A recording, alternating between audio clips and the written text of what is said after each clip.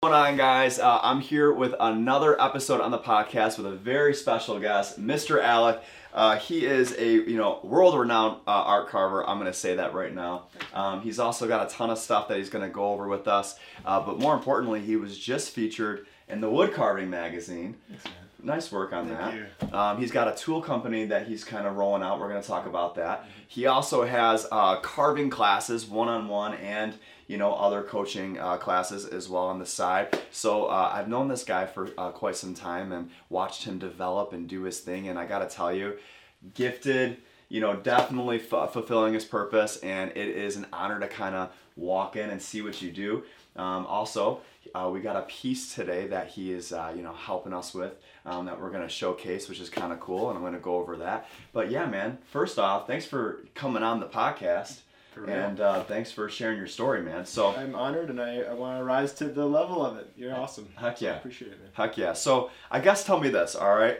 On the Market Podcast, we always love to talk about like why people got into what they got into. Right. What makes people kind of tick? Because this is a podcast about going into all marketplaces. What made you? When was the moment that you knew that this was your thing? And I'm sure that's like everyone's got to ask you that, because how many people go into wood carving is like a field, and then not only that, but excel at it. So like, dude, I don't know one person that's in a wood carving magazine, but like, look at that. This is amazing. Thanks, man. All right, so tell me. Yeah. Well, how did you know this was your thing? Well, so when I was first introduced to carving, it was through soap carving, and I was 12 years old, and we had a history class, and the teacher had us do this hobbies of our founding fathers, and called my mom and said, you should get your son into wood carving. And my mom was like, what? Wood carving? And I said, yeah, with a knife. And so she bought me the kit, and I sat on the front porch with the kit, and just absolutely disappeared in the act of carving. And fast forward, age 16, I showed up to the woodcraft shop one too many times, and the manager came out and said, what are you doing here like every other day buying tools for? Like, you must carve a lot. And I showed him the work that I was making, and he said, well, are you interested in teaching? And I had taught one class previous to that. Wow. So I was like, yeah, I'm interested. Yeah, 16, I'll consider right? it. Yeah, so I'm just a teenager. Jumping in. And so he was like, well, how old are you? And I said, 16. He said, well, you're 18 now, kid. So that's funny. So that was it. And I did my first class, and I absolutely adored it. I was terrible at teaching. I didn't get another teaching gig for 2 years, but it was just, so it's not by gifting by any measure. Yeah. It's by like incremental growth, continuing to teach, continuing to grow, and the actual act of carving. I competed a fair amount when I was young and did well in competition, and as of late, progressed through doing the art show circuit. And once I did the art show circuit for a while, I got burned out on that. I started an online wood carving school with the help of a really great friend, Todd German, who is formerly from New York, now lives in South Carolina with his wife, a doctor. He designed the website, helped me with the business model, and the school is up and available for people to check out. It's called Fundamentals of Wood Carving. Heck yeah, that's awesome. Yeah. And by the way, all these links we're gonna have below, or an area in the bio of the podcast for you guys to go check that out. So tell me this, okay? So and I love what you said. A lot of people think that they need to just make a great first impression right when they jump into a new career. Or you said you didn't hit off your first training class, and now he has a training school, right? And so there's a lot to be said for that. What gave you the ability to open up and still explore teaching, knowing that you failed before? Like, what? Not fail, I should say. For sure. I don't believe in fail. It was like you fail forward. You know what I mean? Like, okay, you didn't take that rejection and stop. You built upon it. So like, what made you want to go that route? Right. Well, I enjoyed it. I loved it. Yeah. I mean, I couldn't not do it. I absolutely loved being in front of a group of people and telling them everything I knew about a subject. I mean, it could have been about anything. I didn't care. I just loved. I convinced my 11-year-old friends to film me making woodworking projects before I started carving. That's awesome. Literally, I'd elicit my 11, 12-year-old friends to hold cameras for me while I made instructional videos for YouTube. That's awesome. For things I didn't even know how to do. Wow. Like turning on the lathe and then making some like salt shaker that barely fit together, and it's like putting it on. I mean, I just love teaching. So there was that, but the breakthrough for me came in one of my first class. It was really one of my first long distance classes. I was paid to go out and teach a workshop in Iowa, of all places. Nice. And I think I was 19 at the time. Maybe I think I was a little older. I was probably in my very early 20s, like 21. Mm-hmm. And I was in kind of a sad place. My grandfather had just passed away. My girlfriend at the time had left town, and I was really vulnerable with my class. I just got up in front of everyone and I said, "Hey everybody, my name is Alec Lacasse. These are my credentials. This is why I'm teaching the class. But I just wanted to let you know I'm in kind of a bummer place right now, and that's what's going on. And so if I seem a little down at times, that's why. But I'm excited to be here with everyone." Wow. And there was this camaraderie and attachment, and I've never had a class like that. Wow. And ever since, I've just decided in my workshops I'm going to be business professional. Of course, I'm not going to tell people my darkest, deepest, darkest concerns. Okay.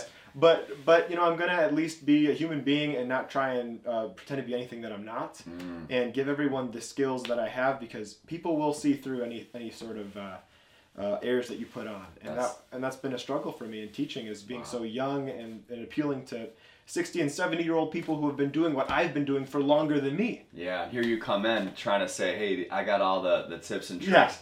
Yeah. That's a big, and I want to hone in on that. People can feel authenticity. Right. They can. And having that, being vulnerable and understanding that, hey, I'm a human and you're a human too, and this is the place I'm coming from, especially as an artist. Like, let's face it, artists are their greatest critics. Yeah. And the emotional process of an artist, I mean, I used to be a photographer. I know that I'd constantly beat myself up and have off days and these high and low days. And, even as an entrepreneur alone, that's the roller coaster of the game, Yeah. So, like, the fact that, you're doing what you love and you continue to carry that out and to be real and authentic is a beautiful thing, man. So now tell me this. I know, and I love the fact that you say that you love teaching. Yeah. What has been the challenge? And I don't want to ask that. Hold on, let me rewind here, because I got a really good, I know what I want to say. Yeah.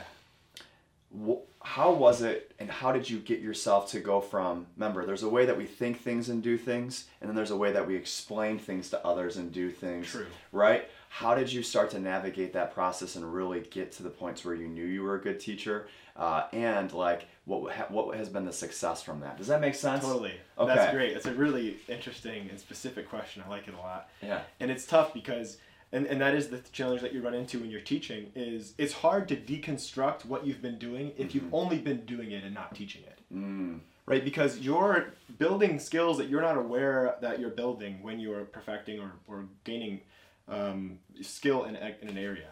So the hardest part for me was to deconstruct, and what helped me most was listening to my students. I mean, the students were giving me all of the feedback that I needed, and they didn't have this social attachment to me. They weren't my friends who were embarrassed to tell me what was obvious. They were paying for me, so they were happy to tell me what they didn't like about the class. That's awesome. So, but true.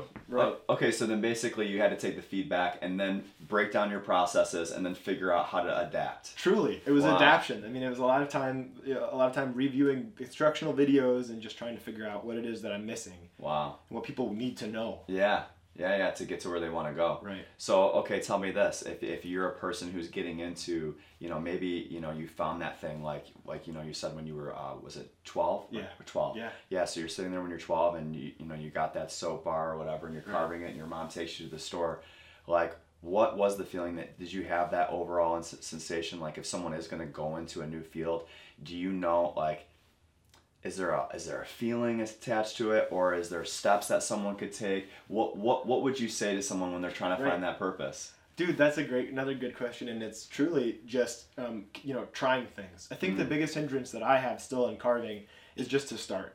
Even if a project is already underway and I've spent some time away from it, it's to get back into that and not to overthink, right? Because truly, our subconscious brains are so much more powerful than we give them credit for. Yes. And what we're conscious of will often be the thing that's hindering us from engaging our subconscious, which is so much more expansive and so much more intelligent than our conscious brains are. And what art is really about is it's about starting into something where you are initially using your conscious brain, but then you're moving past that into your subconscious. And that's what we call flow state. That's what we Love flow state, by the way. Right. Love flow state. Oh man, flow state's where it's at. Let's go. Yeah, Seriously, right. I'm a big flow state. I'm a big Totally. Wim Hof guy. Dude, Okay. I was just talking about him Were you talking a couple of minutes ago, like right before you got Okay, here. I said to Ben the other day, we have a mutual friend that's a videographer, and I said to Ben, I said, I need to get this sauna in my back of my house and all these other things. And I was telling him about Wim Hof, and he goes, dude, you and Alec, like, I'm like, I got a podcast with Alec, so I'm gonna bring this stuff up. For real. But like, for real, if you're not in a flow state, Yeah. life,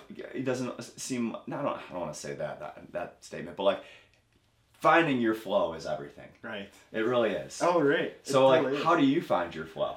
Well, Right now, like if I was to say, hey man, get in your flow state, what would be the next steps for you as a carver, as the teacher, as a person? Like, what do you do to get to that place? on the topic of Wim, I think physical health is underrated because when I'm not well, I'm not eating well, I'm not taking care of myself, my psychology is whack, and I'm not interested in doing anything creative. Gosh, I understand that.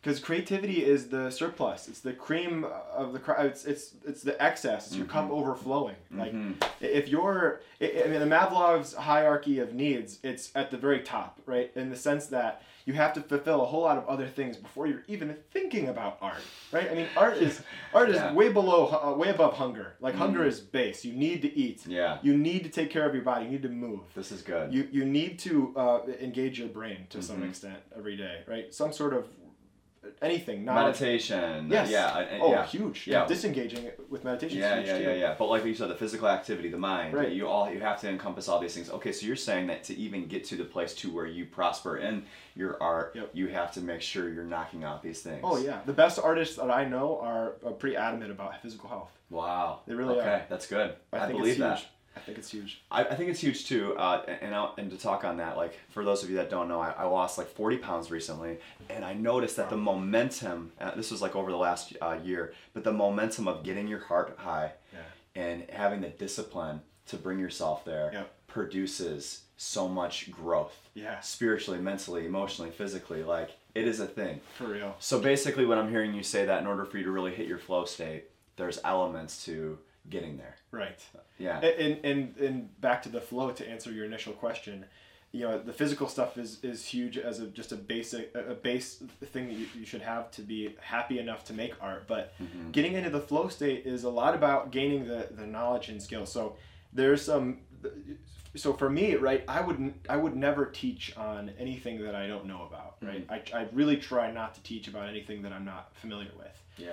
And so getting that knowledge is important, right? So learning, taking notes, applying the knowledge is even more important though. Like, how are you applying the knowledge? And this is the problem that people face in school, right? And in grade school up through college is they get all this knowledge and they don't apply it to the field. And so, you know, that's why internships are so important. A lot of smaller private schools, and I'm sure other, you know, state colleges as well and universities are starting to do this, where they're really getting kids involved in the actual position or the shadowing early on in the first year of school. That's good. And that's the way it should be. Yeah. And so for me, it's just been, you know, learning something and applying it. Someone gives me a tip about how to do some finishing or how to see a carving in a different way or to do sculpture in a different way. It's always being a student and being willing to learn. But once you have that knowledge, you can go into flow state and you can just engage and turn your brain off in your subconscious because it has this rote memory of all the stuff that you've learned. Yeah. You can just tap right into it. Pull it out. Instantly, like that. Right. Yeah, instantly. You really can, because you can fall in and out instantly. Wow.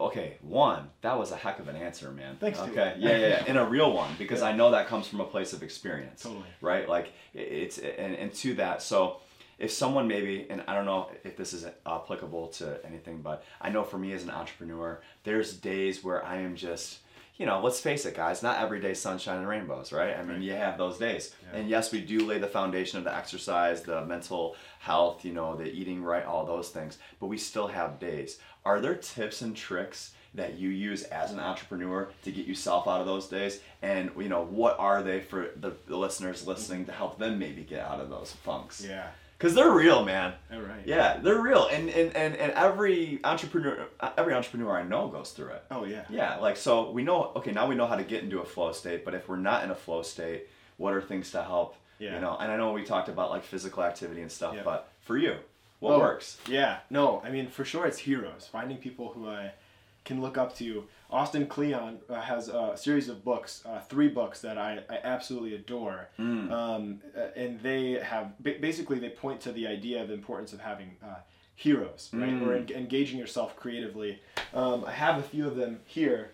Heck yeah. Yeah, but they're absolutely fantastic. But the point is, having people that you look up to, having and these aren't people who you have an unhealthy idolization for. You're not trying to be them, right? Yes. You're not trying to be a second-rate version of some artist or some great business person or some person in your sphere of influence or world. You're literally just admiring. And what I've been told by a great mentor is that really jealousy is just inverse admiration. So whenever you feel envious of someone and something they have, it's really just the wrong way of looking at an admiration that you have for them. The difference in admiration and jealousy is in saying, I can't have that. And if you tell yourself that you can't have something, it produces jealousy. Wow. I could never be that. I can never be as successful as Ross. I could never be as successful as whoever put this person out there in real estate, right?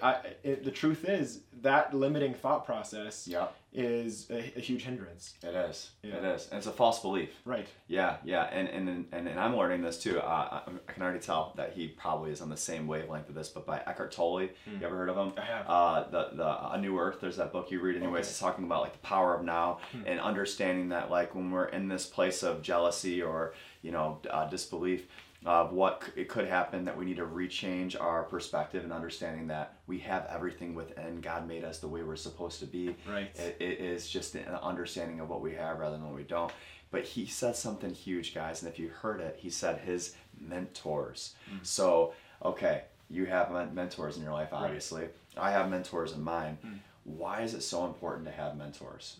Because a lot of people try to do it on their own. Right. They really do. Yeah. And for me, I always explain to people why mentors are so important is because really they speed up the process from you to learn and gain access to information and kind of limit the mistakes along the way. Totally. Right? Absolutely. That's exactly it. Yeah. I mean, for me, it's all about having people in my life who have been ahead of me, who have been in the areas of my life that I'm trying to develop. They're way ahead in those areas. Right? That's awesome. And I just want to tap into that to some extent.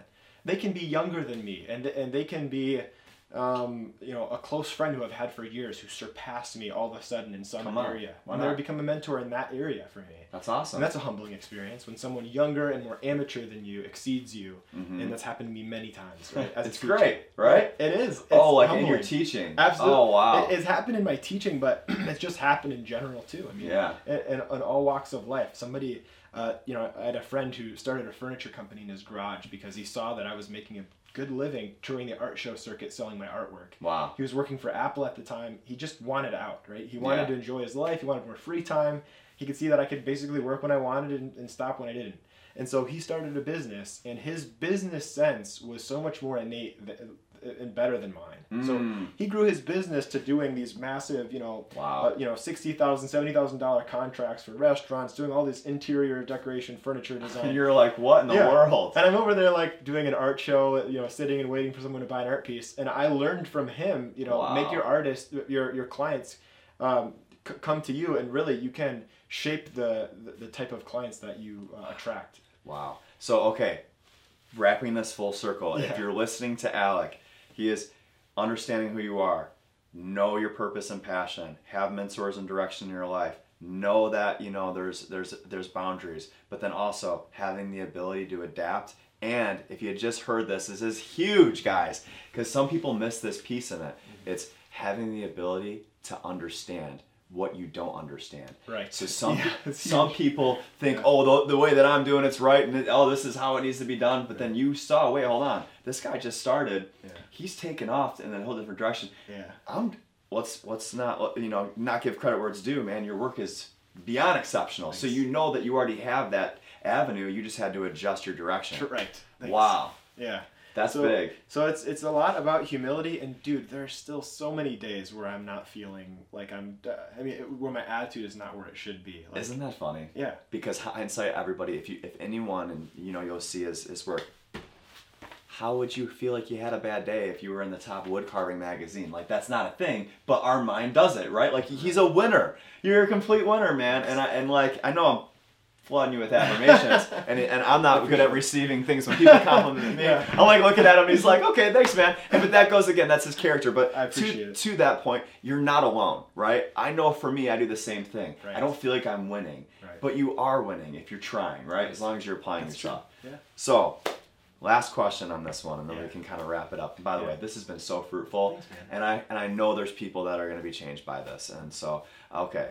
With that being said, like, what are the things that your mind is working on, and where are you finding your greatest fulfillment in right now in this process? Right. I mean, and I'm gonna do a bunch of B-roll stuff here, guys, with like his work, but like, it's tremendous. Like, how do you see it and do it, and then like, where are you going next? What's your next thing that you're right? Yeah, that's good. I mean, there's a lot of ways I could answer that. For me, and don't feel like if you got stuff that you can't release, and because you're working on stuff, don't feel like you have to. But just the stuff that you're okay with releasing. Totally. Yeah. Well, and part of it is not just that I shouldn't release it. It's just that Phil Knight talks about. Have you read his book, Shoe Dog? Shoe Dog. Oh my God, about the starting of Nike. Yes. I love that book. Isn't it the the guy best? like almost he goes bankrupt a couple times. Yeah. Literally top shelf, man. This guy, dude. Did you finish that book? I did. Oh my gosh, that book. I read it twice. Yeah. Solid all the way through. Oh, love that book. I'm gonna let you go on with the story, but I have to say my favorite story is when he's like talking about how every night he tucks his kids in, he tells them a quick story, but then like he's off to work more. He's a professor. He's this bank loan after this bank loan after bankruptcy after borrowing, the constant struggle. Yeah. Wow. It's incredible. There's so many things. I mean, if you look at this wall, all the red on that whiteboard. I'm sorry for the camera. No, it's okay. There's an entire area there that's just all quotes from that book. Wow. And one of those is don't tell people about your large goals, right? So in some cases, for me, when I talk too much about the goals the things that I want for myself, I itch the scratch that I would have itched having done the thing, right? So if I go, oh, I'm doing this cool stuff, you guys got to check it out. It's like, great and fun, and maybe it's good promotion, but at the same time, will it keep me from pursuing that because I've itched that scratch? And so, but what I will say is I have been more and more interested through, again, great friends, great mentorship. A good friend of mine, Billy Chester from Wesson Knives, is we are working on some products together and developing some kind of new ideas, changing some kind of old-fashioned ideas and carving tools around, kind of rethinking the That's way exciting. they're designed. That's exciting. And so this is something that I've been working on. The school right now is in a period of transformation.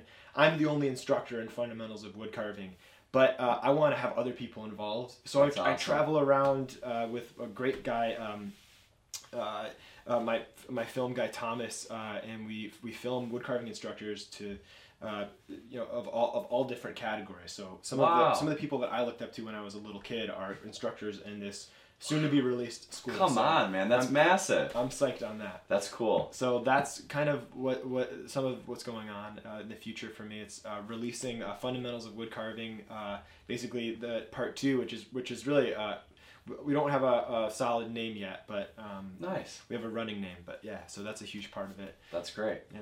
And then where would someone go to get in connection with you, whether they wanted to get a custom piece, whether they wanted to get into your school? Totally. Like, how does someone get into your world and get a part of your community? Yeah, well, they can reach out to myself. I am available online through my website, which is Alec, A-L-E-C, LACASSE.com. So that's Lacasse, AlecLacasse.com. Awesome. Which is his name, too, Alec Lacasse. So AlecLacasse.com. And then you have an Instagram page? Totally, it's just alec.lacasse. Cool. Yeah. Awesome, man. Yeah. Well, anything you want to leave the viewers with before we, wrap up? It's okay if you don't, but thanks for coming on, man. No, I'm honored. If I want to leave you guys with anything, it's just, don't limit yourself. Don't limit your thinking. A lot of times the people who are pushing the boundaries are the people who are not afraid of looking dumb. Not afraid of making careers out of things that you probably shouldn't make a career out of. Wow. So just do it. Just dropped. I was not anticipating that much heat to come out of the last closing words. That's for sure going to be the hype. There's a hype video on every one of these. That one right there. Nice. Boom, we're lighting it up. All right, dude. Glad. Thanks for coming You were on. great.